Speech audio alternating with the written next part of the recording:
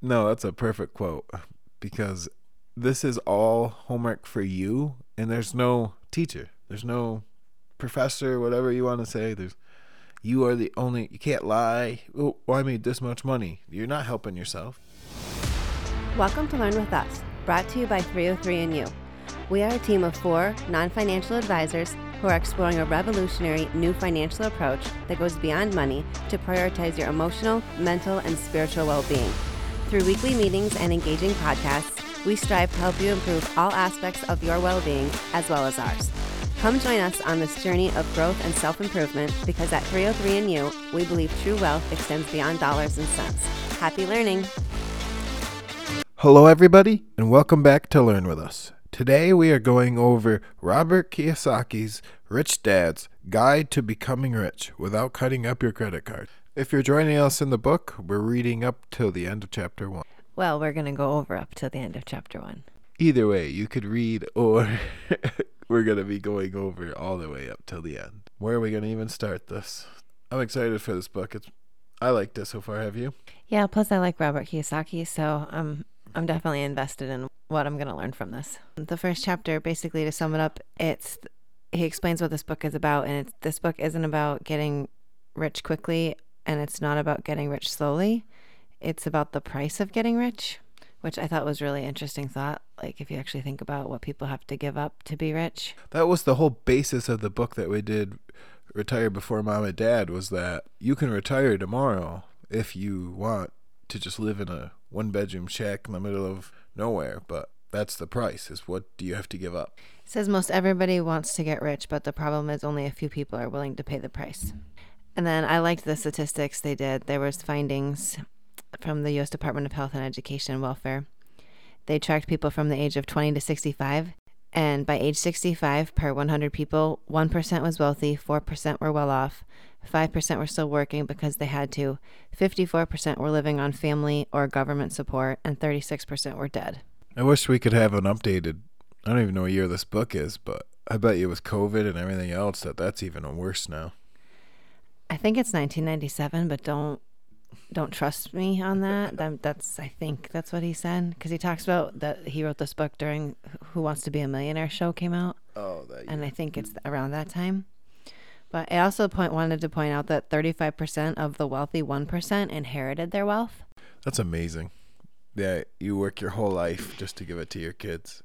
He goes on in the book to say that most people squander that away because it was given to them. They didn't learn how to handle the price of the money, as you say. I think it's funny. He talks about the different ways to become rich. You can win the lottery and you can win on a game show, which is possible, but not very likely. You can rob, you can cheat and lie. Yeah. Or you can marry a millionaire. He literally tells that story about his buddy. I couldn't even believe it. He says he still doesn't like him till this day now. Doesn't trust him. Yeah, he got his wealth by purposely marrying someone who was wealthy. Like that was in the criteria. Check. Can you imagine? Like, this girl's perfect. Hey, how much does your dad have? Oh, sorry. So what exactly do they mean by the price? Well, I like that he gives a good example. He says using a different example, what if I said I wish I had the body like Arnold Schwarzenegger? Well, the first thing most of you would say to me is put on your running shoes, do 5 miles a day, go to the gym for 3 hours a day, and stop stuffing your face with pizza. To which I would say, well, is there another way to have a body like Arnold's? This is what I mean by the price. Millions of people would like to have a great body, but few people are willing to pay the price. So it's like saying, oh, man, I want to be rich. Okay, so what are you doing to get rich? Nothing. Yeah, he says everybody wants to be rich, but everybody would prefer to have a rich uncle that just paid for their American Express credit card with no limit, which I would love that. I was thinking about becoming that uncle. That'd be sweet. Who wouldn't love that? Makes a point to say that you should always be learning and that you should be signing up for free seminars, that's how he started. That's how he made his millions, was going to a seminar. I really like that he kept pointing out that his friend got absolutely nothing from that whole course. And it's because he went in there from the beginning saying this course is absolutely worthless.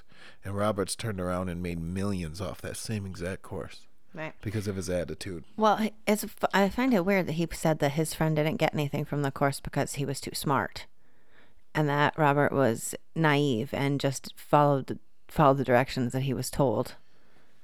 He's meaning smart as in he already knew everything. He didn't Right. need to learn anymore. Okay. Yeah, that makes sense. Not like he was educated. He didn't say he was educated. He said smart on purpose to say that he already knew everything. And He says, in this book, I discuss the price of becoming rich without being cheap, immoral, crooked, or needing to marry a rich person.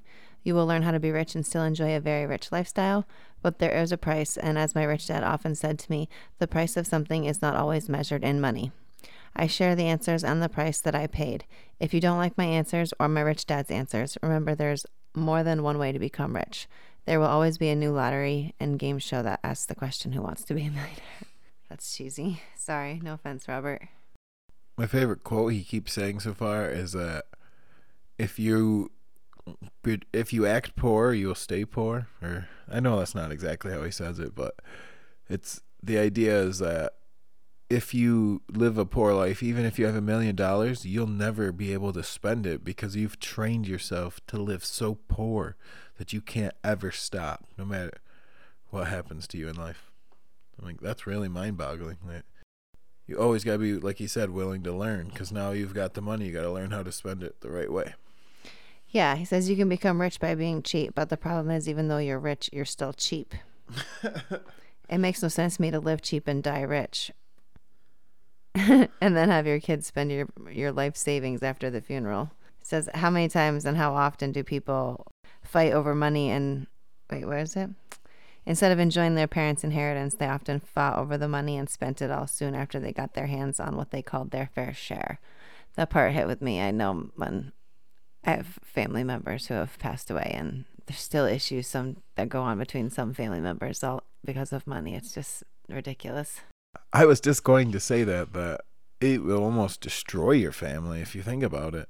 If someone leaves someone something that's a little more expensive, but it's because they loved it or whatever the reason was, and now everybody's like hating on them. Like, why'd you get the house? Well, he's the only one that actually cared about it. Like, but it will cause a whole war, and that wasn't ever the intention. There was a bigger price. Can everyone be rich? For sure. Why can't we? The price is different for different people. The only people who think life should be easy are lazy people. I like how he points out that everybody comes into this world with a unique gift or talent. But that also comes with a price too. So you might be a good singer, but you're going to be horrible at math.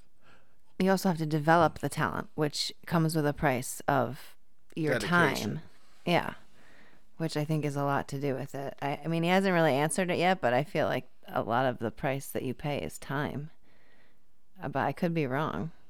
Oh, for sure. That's why seminars, he says that they teach you from people's mistakes. So he's already saying that you can get ahead of everyone from these seminars, learning from them. One of my favorite parts was where he's talking about how you have to have a price to be able to have a stable job. So that's why people always are willing not to start their own company or their own plan, is that because you're guaranteed a paycheck every day. So that's the price of having guaranteed pay, is that you're never allowed to be your own boss. Yeah, it says people who seek security over freedom pay more in taxes. That is why people who have safe, secure jobs pay more in taxes than people who own the business and provide the jobs. Oh, so your time's even being taken from you in taxes. For most people, the price of security is personal freedom. And without freedom, many people spend their lives working for money rather than living out their dreams. It says you don't have to, but that's the thing, is that he points out that most people only have one or the other, security or freedom, but you can have both. So how much are you willing to give up now? Oh, he has that really cool story about his summer. He had to give up his summer vacation so that he could go into 11th grade. And I was like, that's a great example, thinking about the price of, well, he could have had an awesome summer. He's a teenager, could have had the best summer ever. But he chose that this is now going to cost me more, so I need to do this, pay my bill, and get out of this. I like how he points out that we all have to pay a price anyways. We pay a price even if we don't pay the price, which he says it's like Newton's law. For every action, there is an equal and opposite reaction. No, that's I don't want to say the dumbest, but the simplest way to say it is that whatever you do, there's going to be an action. Like if you push a boulder down a hill, it's going to roll down and break things. So if you give someone a bunch of money and then they go and hurt themselves with it, that is because of you. Like you did that. Right. And the whole point that he points out is it's important because if you don't pay twice the price, you'll never get what you want anyways. If you don't pay twice the price, you do not get what you paid for in the first place. People who pay the price for only security may never really feel secure. Like in job security, a person may have a false sense of security, but they never really feel secure. I mean, think about it. Every day you are kind of worried. Is this the day my boss is going to walk in? But if you're your own boss, you never have to worry about that. So that's the price you're paying for not taking the risk.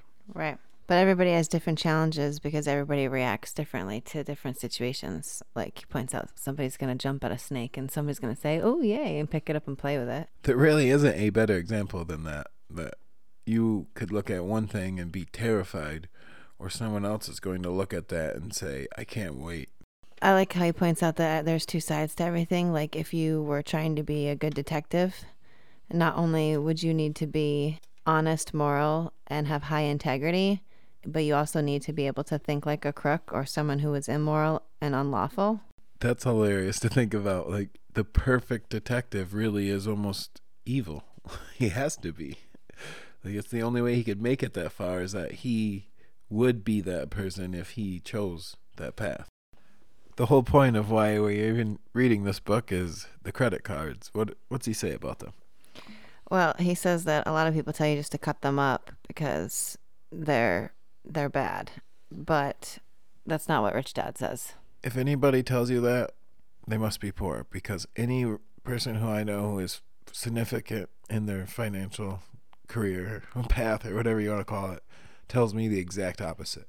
No matter what, pay it off, put it away. And utilize it. That's the biggest deal, is utilize them. If you know how to use them, they're very helpful, which is what he says is the problem is not the credit cards. It is the lack of financial literacy of the person holding the credit card that is the problem. Getting financially literate is part of the price you need to pay to become rich. I find that amazing, because you're saying that if you just cut up your credit card, you're not only just physically cutting it up, but you're cutting off yourself from ever being able to accept that knowledge or learn that knowledge. That's the biggest price ever. One thing I feel like we skipped over was the money in the bank, how that's almost wasted money, because people my whole life have always told me you need to have at least like this amount of money in the bank, but that's literally being wasted, because if you had that invested, it's going positive, but in the bank it's getting hit by, what was it, interest? Inflation. And it's a good point too, that most people think that it's a safe investment to put your money in a savings account, which it is, but you lower your return on the investment by doing so. So basically you are putting it in there for security and you're willing to take less interest for that safety, which is a good point. That's the cost, as he keeps saying, the cost of not putting it to work, where you could lose it, but you could also double your money. But keeping it in the bank, you're going to do nothing, but you're guaranteed to have it. He says it's relatively easy to get to a 20% to a 50% return without paying a lot in taxes or using money of your own money if you know what you're doing and still have security. Always remember that everything has a price, and the price is not always measured in money. So I think he's talking about learning how he learned about low risk investments and very high returns, which again, it's learning, it's knowledge, it's a price you're willing to pay. It's instead of me playing Fortnite, I need to take a class on how to invest. I think that's going to do it for this week. Come back next week for Chapter 2. What is the price of a mistake? Has a cute little quote. Maybe more than Chapter 2. We'll see how long it takes. Sometimes we can get a couple in. I like this quote. It says, "My banker has never asked me for my report card." And that's from Rich Dad. No, that's a perfect quote, because this is all homework for you, and there's no teacher. There's no professor, whatever you want to say. You are the only, you can't lie. Oh, I made this much money. You're not helping yourself. No, and even though we haven't gotten deep into it yet, I feel like everything that we're going to learn is something that you probably wouldn't have learned in elementary or middle school anyways. No, that's one of my favorite parts from Robert, is that he likes to teach, but nothing conventional. He's even started whole schools and everything. He's a good teacher, is all I'm saying. But as someone was saying from work today, he likes to hide the information. He's not very straightforward. No, he makes you do the work. Again. Oh, that's true. Nothing's free. Makes perfect sense. All right, everybody. See you next week. Have a good one. Bye. Thank you for joining us this week. We hope you've enjoyed our discussion and found it both informative and entertaining. Please stay connected with us and continue the conversation on our social media. You can follow us on Twitter, Facebook, YouTube, and TikTok. You can also catch us on most podcast platforms and catch up on previous episodes. If you have any suggestions or topics you'd like us to explore in the future, we'd love to hear from you, and you can reach out to us via email at 303nu@gmail.com. Don't forget to leave us a review and share the podcast with your friends and family if you've enjoyed what you've heard.